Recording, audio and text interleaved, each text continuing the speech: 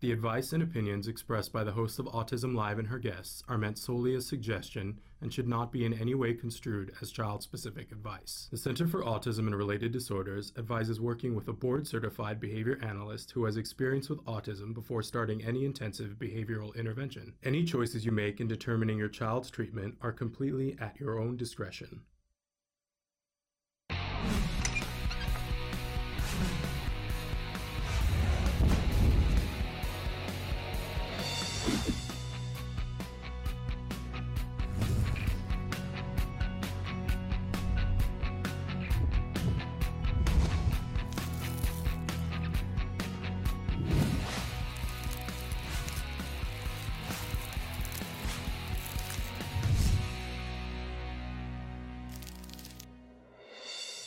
Good morning and welcome to Autism Live. I'm Shannon Penrod and we're coming to you from the Warner Center in Woodland Hills, California.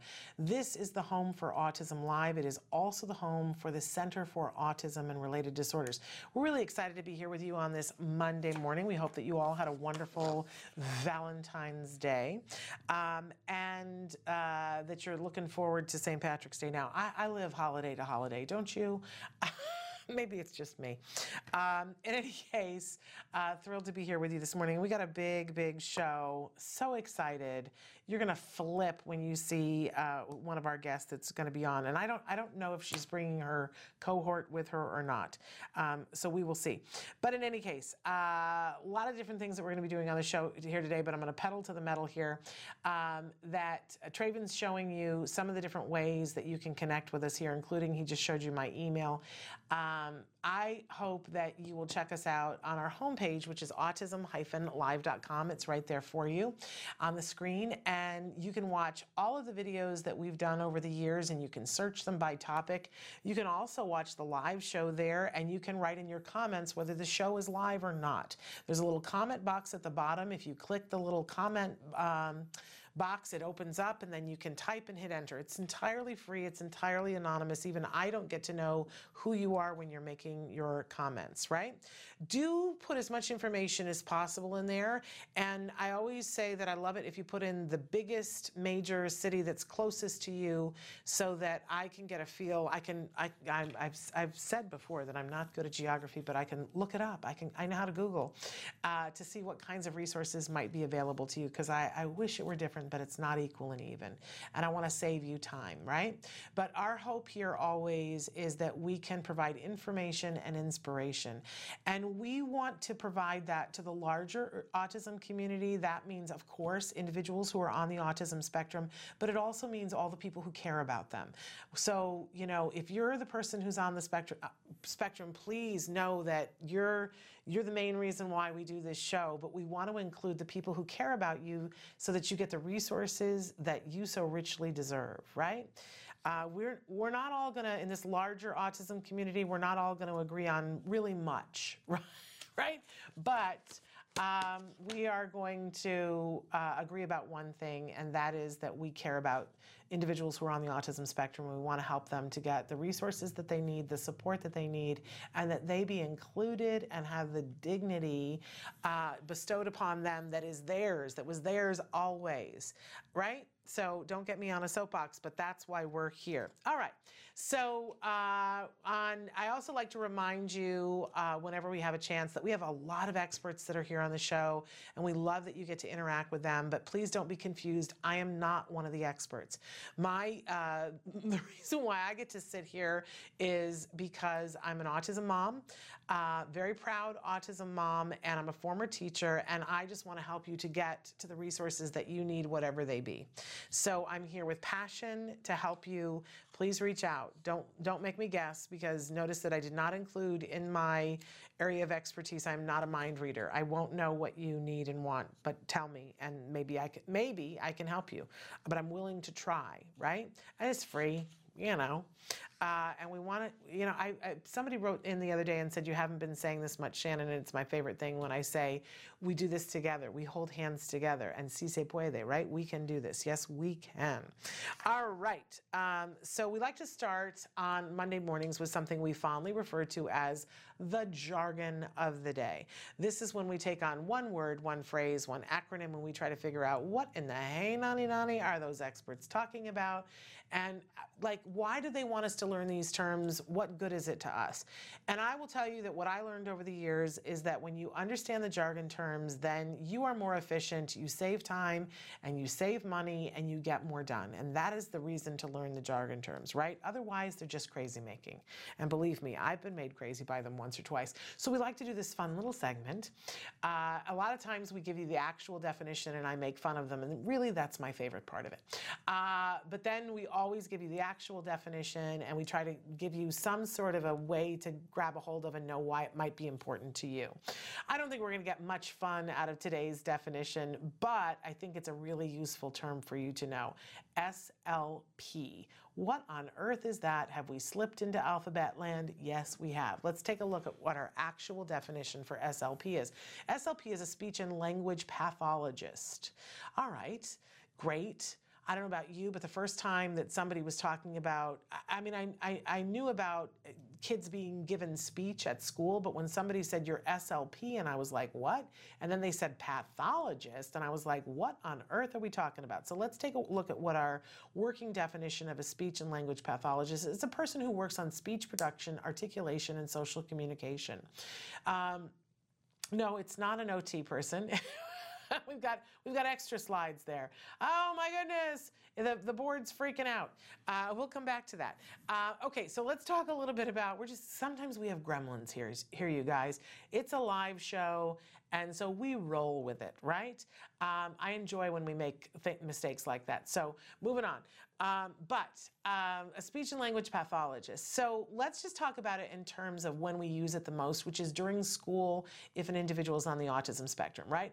I mean, there's lots of different ways that we talk about a speech and language pathologist, but for most of us on the autism spectrum, when there is funding for this, it is during the school years. A lot of times it is from the school district that they are the ones who are funding this, and your child is given, or you are given, a certain amount of time per week, per week that you go and work with a speech and language pathologist. And you know, there's a wide, just like we talked the other day about OTs, there's a wide range of expertise here. There are some speech and language pathologists who I would follow wherever they went because they're brilliant, brilliant people, and they really have the ability to help us with our kiddos. And then there are other speech and language pathologists that I'm not, when I hear parents and parents write in and go, look, my child can talk now, but all my child can do is label things, and we haven't gotten any further than that. And I'm just going to cry foul and say that's a speech and language pathologist who's only doing part of their job. Sometimes, though, we have to push them. And if somebody has gotten to the point where they have the designation of a speech and language pathologist, it's because they've done a lot of hours towards expertise, towards the ability to be able to do this. So feel free to push them. Check and see if your person is an SLP, but if they are, push them, because they have the ability to get your child to say and do a lot more things. But look at that list there. Working on speech production, the ability to actually speak, which means we're working on oral motor, which means they're going to be strengthening the tongue, they're going to be doing things, because there's a whole bunch of facial muscles that go into talking. And when you talk to a 1.5-year-old and they go, I was a moa, right? And they are not able to talk, because they don't have all of the ability to be able to form their words the way somebody who is an adult does, right? Because they didn't come out as a baby with the facial muscles prepared to be able to say oscillating sprinkler, right? They can't do that as a baby. You have to work up towards that, right? But what happens if the child isn't speaking at 1.5? Well, then those muscles aren't tightening up, right? And then at 2, they're not speaking and the muscles aren't tightening up. Now at 3, we're helping to facilitate speech, but the muscles aren't there. And they want to be understood, and they're not getting to the reinforcer, because even though they're working through their ability to be able to say the words, and a 3-year-old says, ah, blah, blah, blah,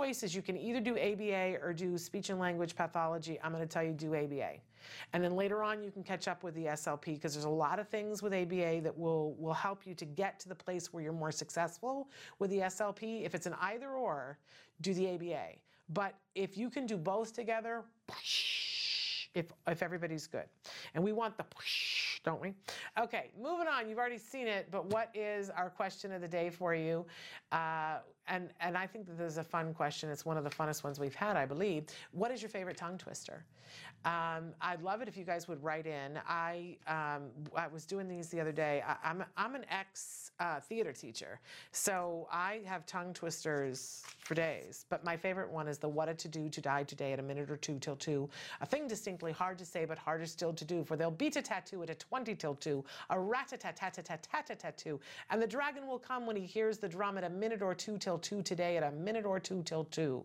That's my favorite one. So write in, tell us what your favorite tongue twister is. And hey, these can be made fun, or they can be a thing that you get made fun of, or they can be torture, right? But if you can get into the habit with your little kiddo, they will find one that they like, right? Like my son loved rubber baby buggy bumpers and red leather, yellow leather. See, I can't even say it. He loved those. So we would do a tongue twister off. And I'm talking, he was like 7, 8, 9, 10 when we were doing this. and we'd be in the car, and I would say, okay, let's tongue twister fight, and so and we would challenge each other, and I would say, okay, toy boat 3 times, and so we would both try to say it. We'd laugh when we didn't get it right, and then it would be his turn, and he would have to say one, and sometimes he made them up. Look, it's okay, folks. You're getting the muscles moving, and our kids need to be caught up. So what's your favorite? Let's trade some of them, right? Maybe I'll see if I can find one of my old lists of all I have lists of tongue twisters. Maybe we'll put some of those up on Facebook for you guys. But write in and tell us right now what your favorite tongue twister is. We'll check in later. Okay, and then our topic of the week. Are you ready for this? Everybody, hold on. But this is a good one, and I don't think we've ever done it before. It is repairing a conversation. Now, this is a lesson that's in Skills, repairing a conversation, and you can find it in Skills, skillsforautism.com. But I want you to stop and think about how often we need to do this, all of us.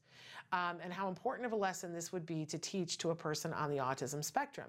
How many times have you been talking to someone and you say something to them, they say something, and you're like, I don't know what just happened? Or they start answering a question you didn't ask, right? I hate that, and I'm not well behaved when people do that. I'll say, so, did you put the fish in the refrigerator? And my son will tell me, I had to make my bed. That didn't answer my question. Did you put the fish in the refrigerator? Well, I had to make my bed, and then I got...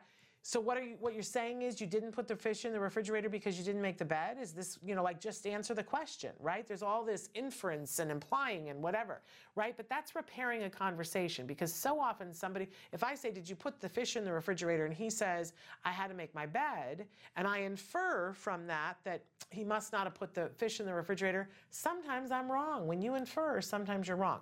So it's very important that we find all the different ways where we get off with a conversation and that we learn how to repair it. And sometimes we repair it by just asking a question.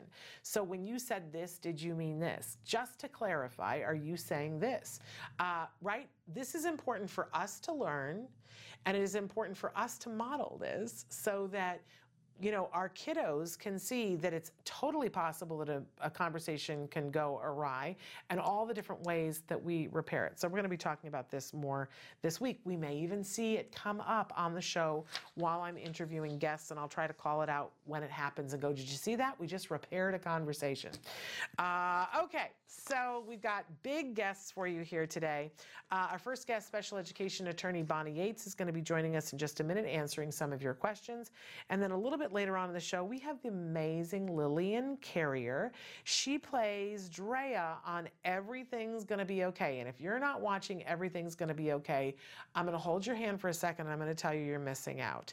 So she's gonna tell us, because I can never remember the network, but she's gonna tell us what the network is. It is Dullish. She's fabulous on the show, and she has something extra wonderful on the show. So stick with us. We're going to take a break, and then we're going to be back with Bonnie Yates. She's going to be answering your questions. Welcome back, you guys. I am so thrilled to welcome Bonnie Yates. She's special education attorney extraordinaire, and she'll talk to us about, because she's on location today.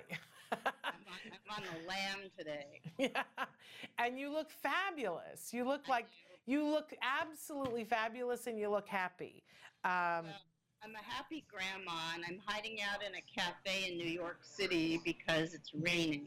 Well, so what a fabulous thing. We're thrilled. I love technology, that we can join you in a cafe in New York City. What a wonderful thing. So Bonnie, tell us a little bit about the wonderful law firm that you work with. The wonderful law firm that I work with is Tolner Law Offices. We are an 8-attorney firm. We're based in San Jose, El Segundo, and Irvine, and bring it on. We like it all. Okay. We like all of your special ed problems. We don't like that you have them, but we like hearing about them and coming up with ways to help.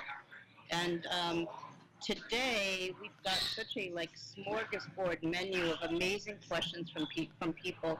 I don't know that we're going to get through all of them, but we'll try to answer the rest really soon, because they were very topical questions.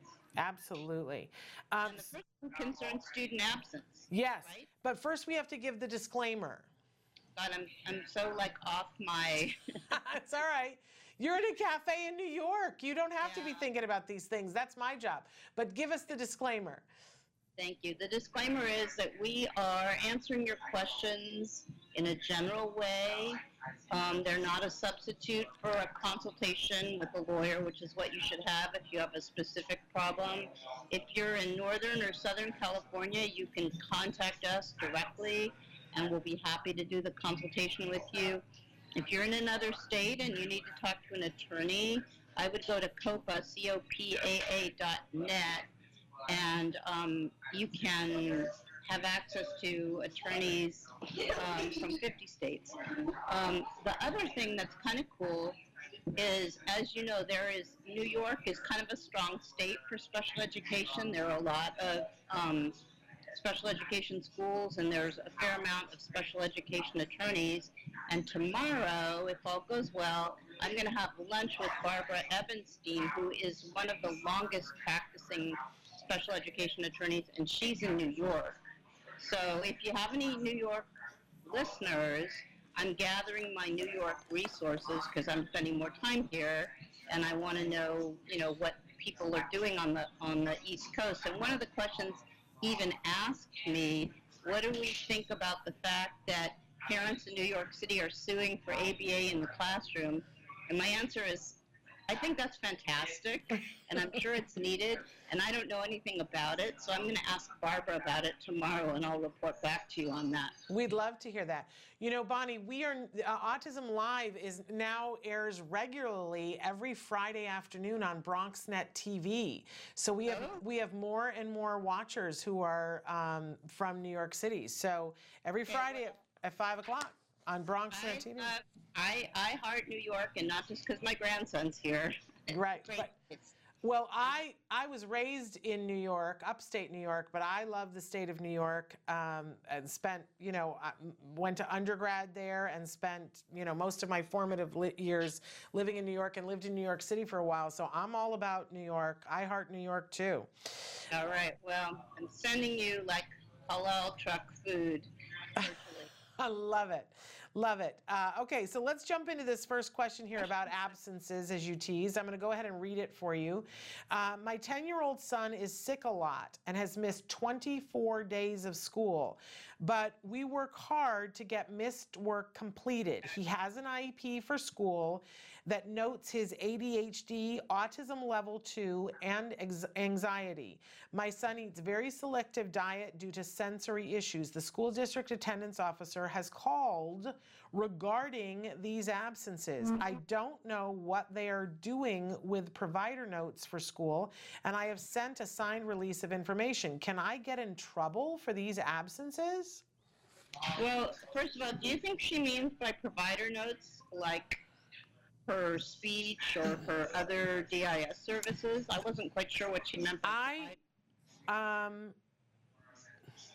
think that it's like when she's gone to the doctor, or when she's had a clinic, or things that have been off campus but that are medically necessary, and she sent a note to say we're absent or excused for this many days, because the doctor does that, right? That she has documented all of those things, and she's like, I don't know if those aren't, I think the way I read it, she's saying, I don't know if those have not gotten to the truancy people. I think that's the correct interpretation. Okay, first of all, he needs an accommodation that says that, because of his disability, he's going to have to miss school sometimes. And when he does, if there's a provision that makes it easy for mom to get the work and make up the work, mom or dad gets the work so he can make up the work. You can't be penalized by reason of your disability if your disability causes you to miss school. Think about kids that are in home hospital, right? But what you have is you have a concern on the part of the state that people are being kept out of school for the wrong reasons. And so in California, for example, if you're habitually truant, they actually turn your case over to the district attorney, and the district attorney will initiate a student attendance review board proceeding against you, and if the parents are found to be, in violation of the standard, they can be charged with a crime. Now, I think that probably doesn't happen very often. I think probably what happens instead is the parents are put on a better attendance protocol.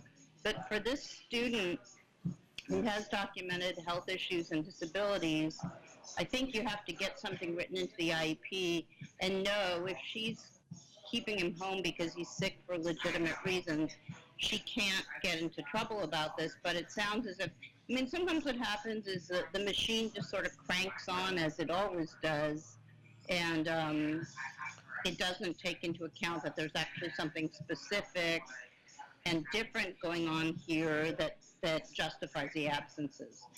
Sounds like she's getting documentation, and as long as she has all her provider notes and stuff, she's in good shape.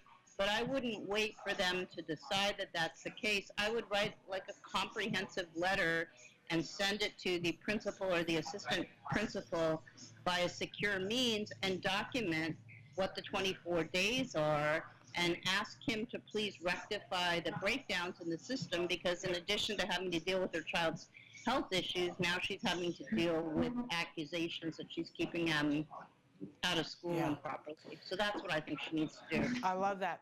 I heard something really interesting the other day, that somebody was saying that the word in, I guess it's Mandarin, for crisis, it has crisis in it, but it also has another word in it that is opportunity.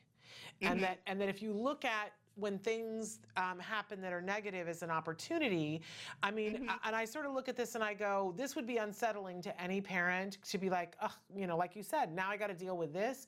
But it also seems to me like it's an opportunity for everybody to get clear and on the same page, and that maybe it'll be a little bit easier for her to get that work. But she's got to say, I need an IEP, we need to address this. And I'm hoping she has notes of copies of all those notes on the times when she's brought the kiddo in to say, look, it's all here, it's all documented, but now let's get it into the IEP, and what an opportunity that will be for this mom. I want to say one other thing that's in the category of unsolicited advice, which is that I've known of lots of children that have feeding problems due to sensory issues in autism. I've heard it described sometimes as sensory, sometimes as cognitive rigidity. But I know that CARD invented one of the first feeding programs that deals with the whole issue of kind of food rigidity, and for nutritional reasons and other reasons, if there's any way of introducing a program like that, that would seem important to me. Absolutely, I would agree. We have a regular here on the show, Dr. Doreen Granpeesheh, the founder of CARD, and she happens to be an expert in food selectivity that deals with sensory issues, and is in a wealth of knowledge which is shared throughout CARD therapists. So thank you for reminding us about that, Bonnie. Shall I move on to the next question? Yes. Okay. Sure. Next question is, my son eloped from his school while under the care of a one-to-one. It was 10 minutes before pickup, so I happened to be parked in the carpool lane. I saw my child run out of the school and toward the street. I got out of my car and thank goodness was able to stop him. The aide ran up out of breath apologizing. We had a meeting and supposedly they were going to keep him safe, but I'm a mom, so I parked in front of the school the next day all day. I would have probably done the same thing, gotta say. They called the police and said I can't loiter. Can they do that? And what do I need to do to make sure my son is safe? Okay, so this is one of these things that's like, how should I pull out my hair? First of all, my sort of literal mind was like, well, what do the parking signs in front of school say? They probably don't say, like, you can't loiter here. Yeah. The school is trying to shift blame from themselves to the mom, and that's really unfair. They should be polite to her because she's cooperating with them in a situation where they're just handling the situation. She needs to document that they are not managing his elopement, and she needs to ask for an emergency IEP, even though there's really no such thing as an emergency IEP. She should say that it's, urgent that they meet because there's a real concern about his safety and his life. The other thing she can do, you can check the board policies for your district. You can probably file a complaint, a uniform complaint with the superintendent and describe how this is being mishandled. Also, your school board meets usually once a month. You can get put on the agenda and you can talk to the school board about how this is being mishandled. And I would also go to the PTA. But if this mom is having to park herself in front of school to make sure that her student isn't going to be potentially life endangered, this is a very bad situation. And what I would ask them is, well, what would you do if it were your child? Wouldn't you be doing the same thing? Yeah. They need to put themselves in her shoes, and let's sit down together and work out a way to deal with this elopement. There's always a way, as opposed to blaming the mom and threatening her with some parking infraction. I mean, it's like so ridiculous. It's almost insulting. Right. Bad call, district. Yeah, no kidding. Okay, I think we've got time for one more here. My son with ASD has made tremendous progress thanks to intensive ABA. He was in TK, for those of you who don't know, that's transitional kindergarten this year without an aide and did fine. We're about to go into his IEP for first grade. It is not a triannual. What should we be asking for accommodations? I'm always afraid I'm missing the thing that would help him because I don't know what it is. He is very smart, has some vocal stereotypy, and gets off task easily, but always manages to get his work done. He needs to work on keeping focus for longer periods of time and being social on the playground.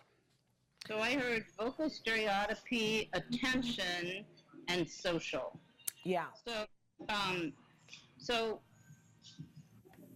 I mean, you can have accommodations for those things, but you might be better off having goals. You might be better off having an attending goal, a social skills goal that would then be backed up by curriculum. And then I'm not sure how they would target the vocal stereotypy, but that seems like it would be something that the behaviorist, the BCBA, and the speech and language specialist would want to collaborate on. So I would say make these things target areas and plan some kind of intervention for them that'll be useful. If you want to look at accommodations, I mean, you can just Google, accommodations for, and then you put, the age of your child and the disability, and believe it or not, the internet will spit out 1 million accommodations. The problem with the accommodations is, unlike services, the accommodations are not really assigned to a particular responsible person, and there's a good chance a lot of the time that they don't get implemented because they're not really measured. We don't collect data on them, so I'd be a little reluctant to assume that accommodations could solve the problem. What do you think, Shannon?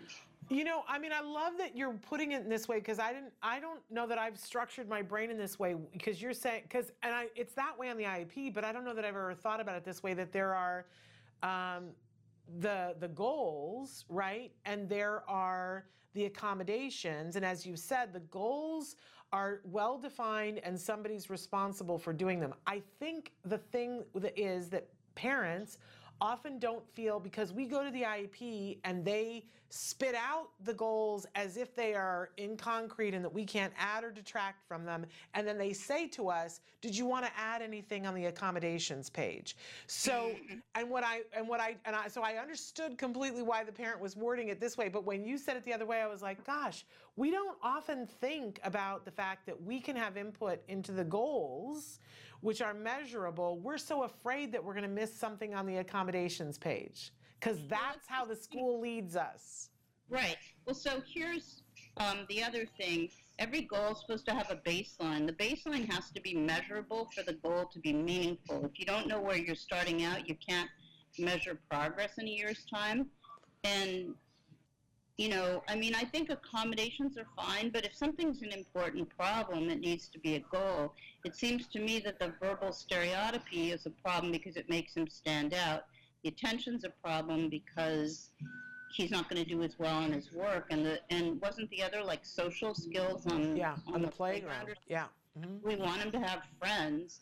So just accommodating his environment or modifying his environment isn't going to move him along in the way that we want him to move along, and that's why I'm suggesting a goal. I think you're right. Parents are always entitled to have input into the goals.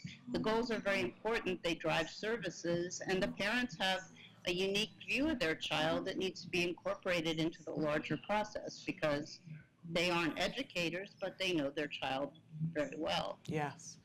And I will say this, that in the past, not that long ago, you did a show or a series of shows with us where you went through what some accommodations could be for dyslexia. And it was so eye-opening about all the different things, the accommodations that are available. So if people are like, "Ooh, I'm afraid I'm missing out in terms of accommodations," I would encourage you to go back and watch those episodes with Bonnie where she goes through a really long list of accommodations that I was like, I didn't know you could ask for that. And that was really helpful. But I think in this instance, and the things that they quoted, you're absolutely right. These are things that have to be built in as a goal. Maybe they want to talk to their ABA provider. I always encourage people to look at Skills.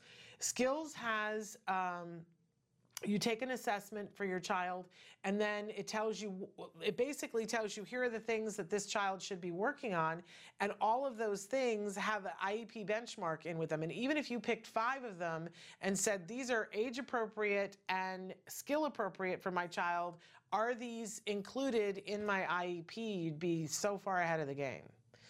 Well, so, I know we're running out of time, but I wanted to say districts oftentimes will say, like, well, we're going to do that anyway, even though it's not written into the IEP, but if it's not, there's no accountability. And I've had former school people, I work with one, she's an advocate now, she used to be a teacher, and she said, they're never going to do that consult that they write into the IEP, and they don't care about I'm sure they care, that's not fair, but they aren't going to necessarily be beholden to the accommodations because they feel like nobody's going to really be able to tell whether they were ever done or not. Well, there's no accountability. There's no built-in accountability, so of course not.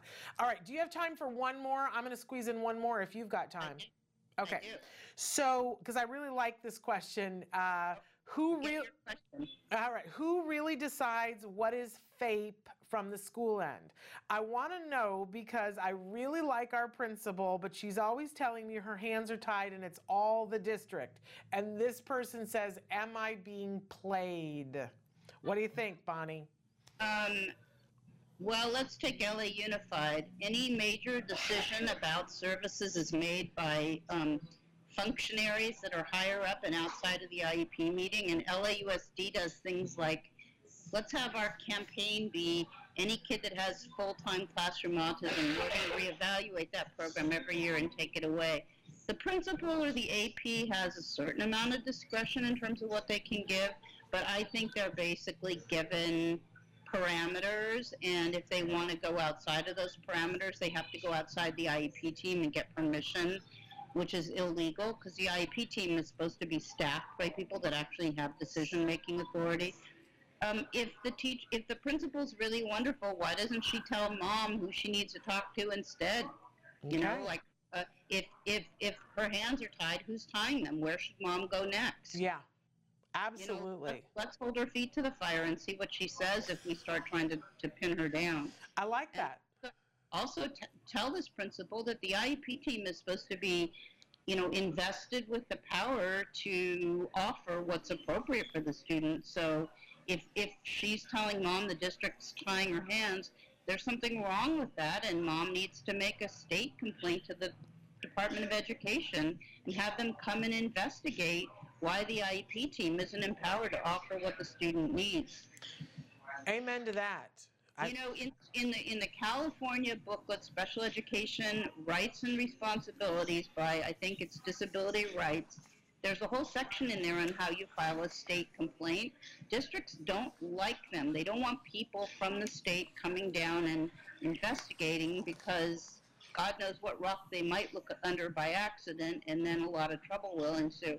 Yeah. So the state complaint is a remedy for parents that doesn't cost a lot of money, doesn't have to cost any money, and districts don't like them. They even don't like it when I say things like, you're late in getting me records, so I'm going to file a state complaint. That usually gets me the records because they just don't want the oversight. Right. So consider that as a possibility. Okay.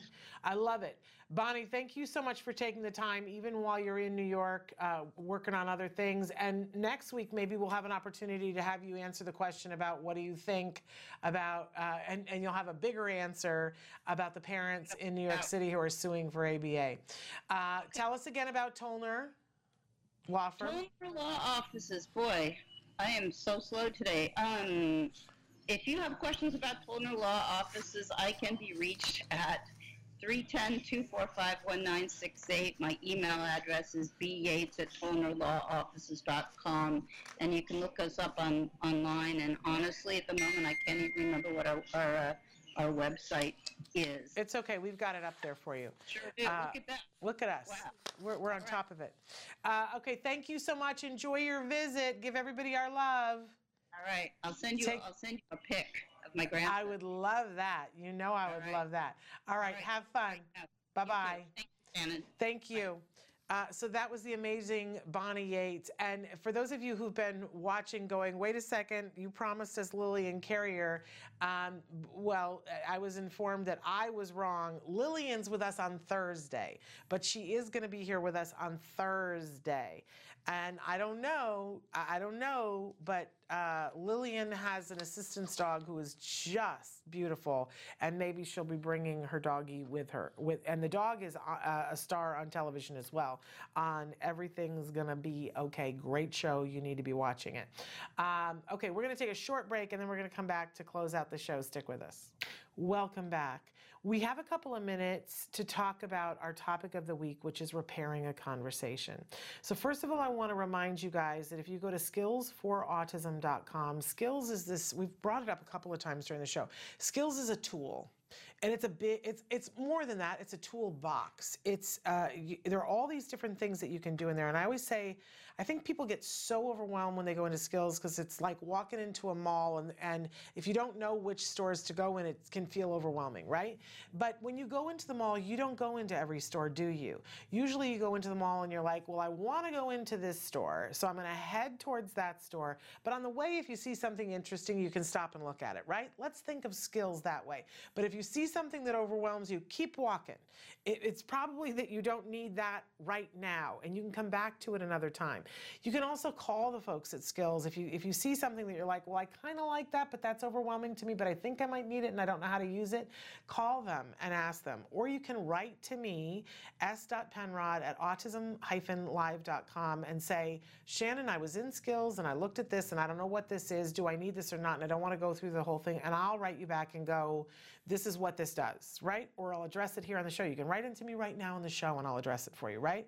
I happen to be one of Skills' biggest fans for a very specific reason. And that is that when I mean, let's face it, when my kid was diagnosed with autism, I was at sea. I was lost. I was like, and I'm going to mess this up was the thing that would go through my head. I'm going to mess this up and I'm not going to be able to do this. And I'm not smart enough about this. I don't know what I'm going to do, right? And then we found CARD, and CARD found us, and my son started to have this amazing therapy. And I saw that he was learning things, and all I could think was, everybody should have the right to this. Everyone should have the right to this. And where before I would pace the floor at night and be like, please help me, I don't know what to do, then I knew what to do, right?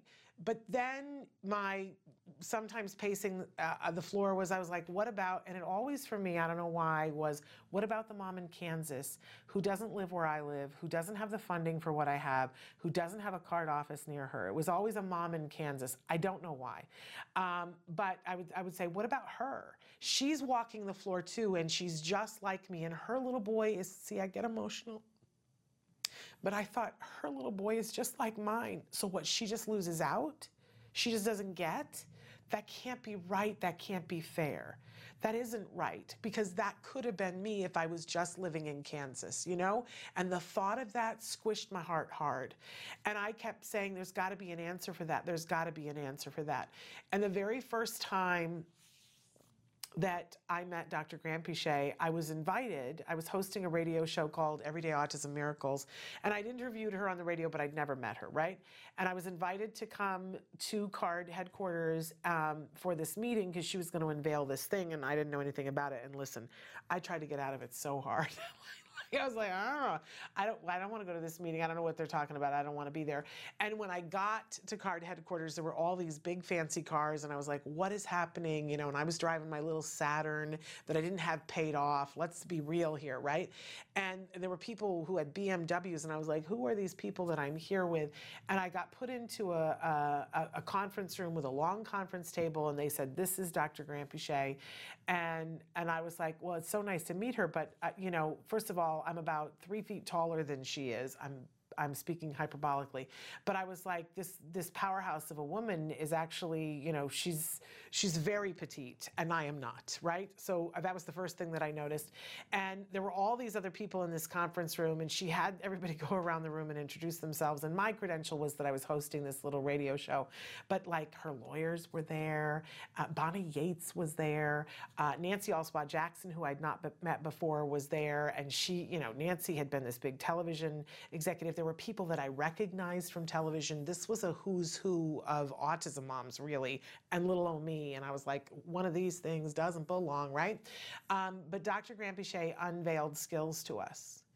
And it was clear to me in the first 5 minutes, I was like, this is the thing that I have been praying for, that mom in Kansas now has a way to get access, not the complete access because she doesn't have the therapist, but if she has a mind to, you know, they have a way to train therapists, an online tool to train the therapist to be able to do the curriculum, she could do it. It's going to be harder, but at least she's got access. If she's got the internet, she's got access.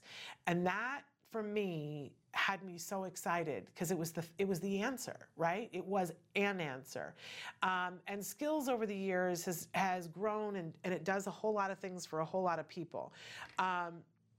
So you can go in and I don't know if they're still doing the free trial. There's a new person who's running Skills, and I've got a meeting set up with him to talk about whether they're still doing that.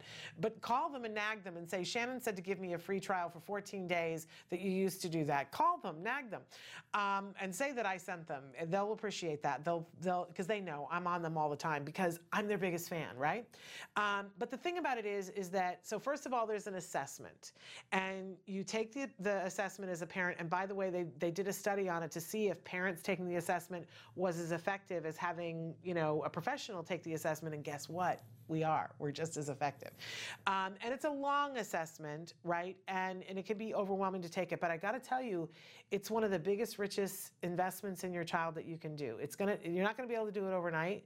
And I've been saying for a while that I want to do a whole video about how to take the assessment because, you know, like go and get the reinforcer that's important to you, whether it's, you know, the bubble bath and put the bubble bath stuff there at the table in front of you. For some people, it's a bottle of wine. You know, I'm not a wine drinker, but, you know, maybe it's a piece of cheesecake and it sits there in front of you, and just set yourself a goal of, I'm going to do 10% of the cognition curriculum today. And when I hit that 10%, and it shows you, there's a little yellow bar graph for the cognition curriculum, and it'll say, you know, you were at 0, now you're at 10%, or you were at 26%, now you're at 36%. I've done my 10% for the day. I get my reinforcer, right? And as you go through the questions, if you don't understand the question, it'll say, does your child do this? And a lot of times you go, I don't know, and I don't even understand what that means. There is a thing that you can push for an example, and they'll tell you. I tell parents, don't even worry about that. If you don't understand the question and you're not sure even if you understand the question and you're not sure, but you're not sure if they do it 100% of the time, just put no, that your child can't do it, because it means that they need to work on that, right? That's all. You just push no. And sometimes when you push no, it'll take away a bunch of the other questions, because if your child can't do this one, then they're not going to be able to do the ones below, because it's coded that way, right? So you just got to do 10% a day, and you will find that in a week and a half-ish or so that you'll have finished enough of it that you're excited to just get the whole thing done, right? But there's 8 different curricular areas. But when you're done, you have a map of where your child is right now in this period of time.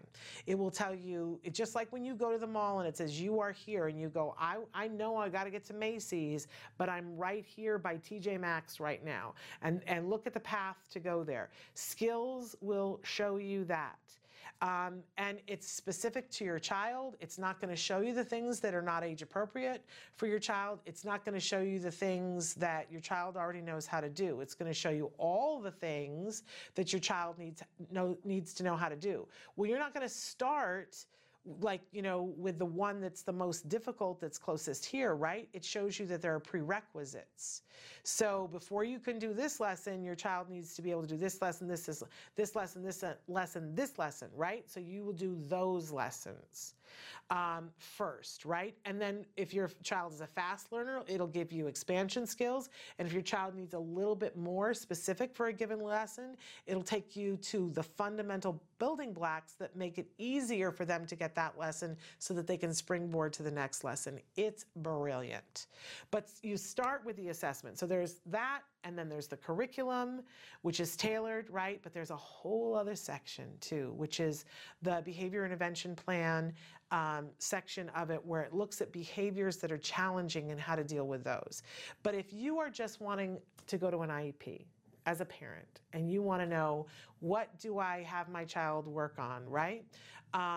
Then you would do the assessment, and then you would look at the lessons that your child should be working on, the most basic ones, and you would look at what the IEP benchmark is, which is included for you. Listen, I know people that pay hundreds of dollars, thousands of dollars for an educational expert to come in and design that for them, and you can do that. You can absolutely do that. I did it for free on Skills. Just saying. And you can do that too, and then then you're able to see, and what do we need to, you can check off that's done, that's done, that's done, and then it gives you the next set of ones, right? So that you don't have to go back to the educational consultant. It's just you doing it every year. And people at Skills can help you to walk through that.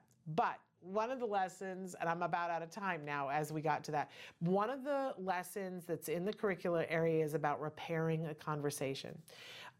There's a whole area in ABA that it's considered the more experimental end of things, and not all behaviorists necessarily work in this area, but CARD does. CARD's cutting edge in this area, and that's the thought processes that are inside. There are some behaviorists that go, well, that's not behavior, your thoughts are not behavior, and so we don't deal with that.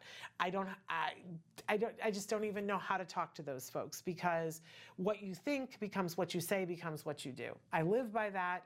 I think that, and there are a bunch of behaviorists that say that what you think, those are inner events. That is behavior. Because if every morning you wake up and you think, I'm a piece of crap, your day is going to go different than every day if you wake up and you think, I'm spectacular. Your day will go differently, right? Can we all agree on that? We can't get behaviorists to agree on that. But CARD says that those inner events are important and shape your life and what you do and how you feel about it and how you feel motivated to do it. So one of the things that they have a whole bunch of lessons that are in the cognition curriculum and the executive functions curriculum and in the social language curriculum that have to do with these things. And one of them is repairing a conversation and understanding in social language that when I'm talking to you and you're talking to me, that sometimes it doesn't gel right. And there's a whole lesson about recognizing it, and it teaches you skills about what to do to repair a conversation. There's even a lesson in ending a conversation. I have been working on that for a few years, and I'm not perfect, but I am working on the lesson, and I find that I'm doing better because I'm working on it.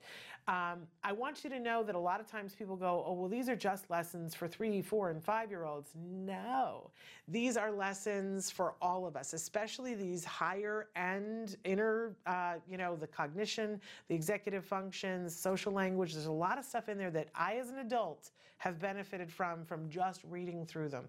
So if you are an individual who's an adult on the spectrum, it might be worth it to read through those. But repairing the conversation helps a lot of things. It's a pretty amazing thing. Traven says we're out of time. I want to thank you guys for being here. Let's go over who is here this week because I was telling you who was on the show that wasn't. So tomorrow we have a best of episode. On Wednesday we do have Dr. Doreen Granpeesheh. We are not going to be live from Fresno. We've had to postpone that, but we're going to be live here. So that will be on Wednesday. On Thursday, you're all going to want to tune in to the live show because we do have Lillian Carrier-Drea from Everything's Going to Be Okay. And I don't know, I would assume she's going to be bringing her assistance dog who's featured on the show as well. We'll see on Thursday. And then on Friday, Let's Talk Autism with Shannon and Nancy. We'll have a great show for you then. We're all out of time, but until tomorrow, give your kids a hug from me and give yourselves one too. Bye-bye for now.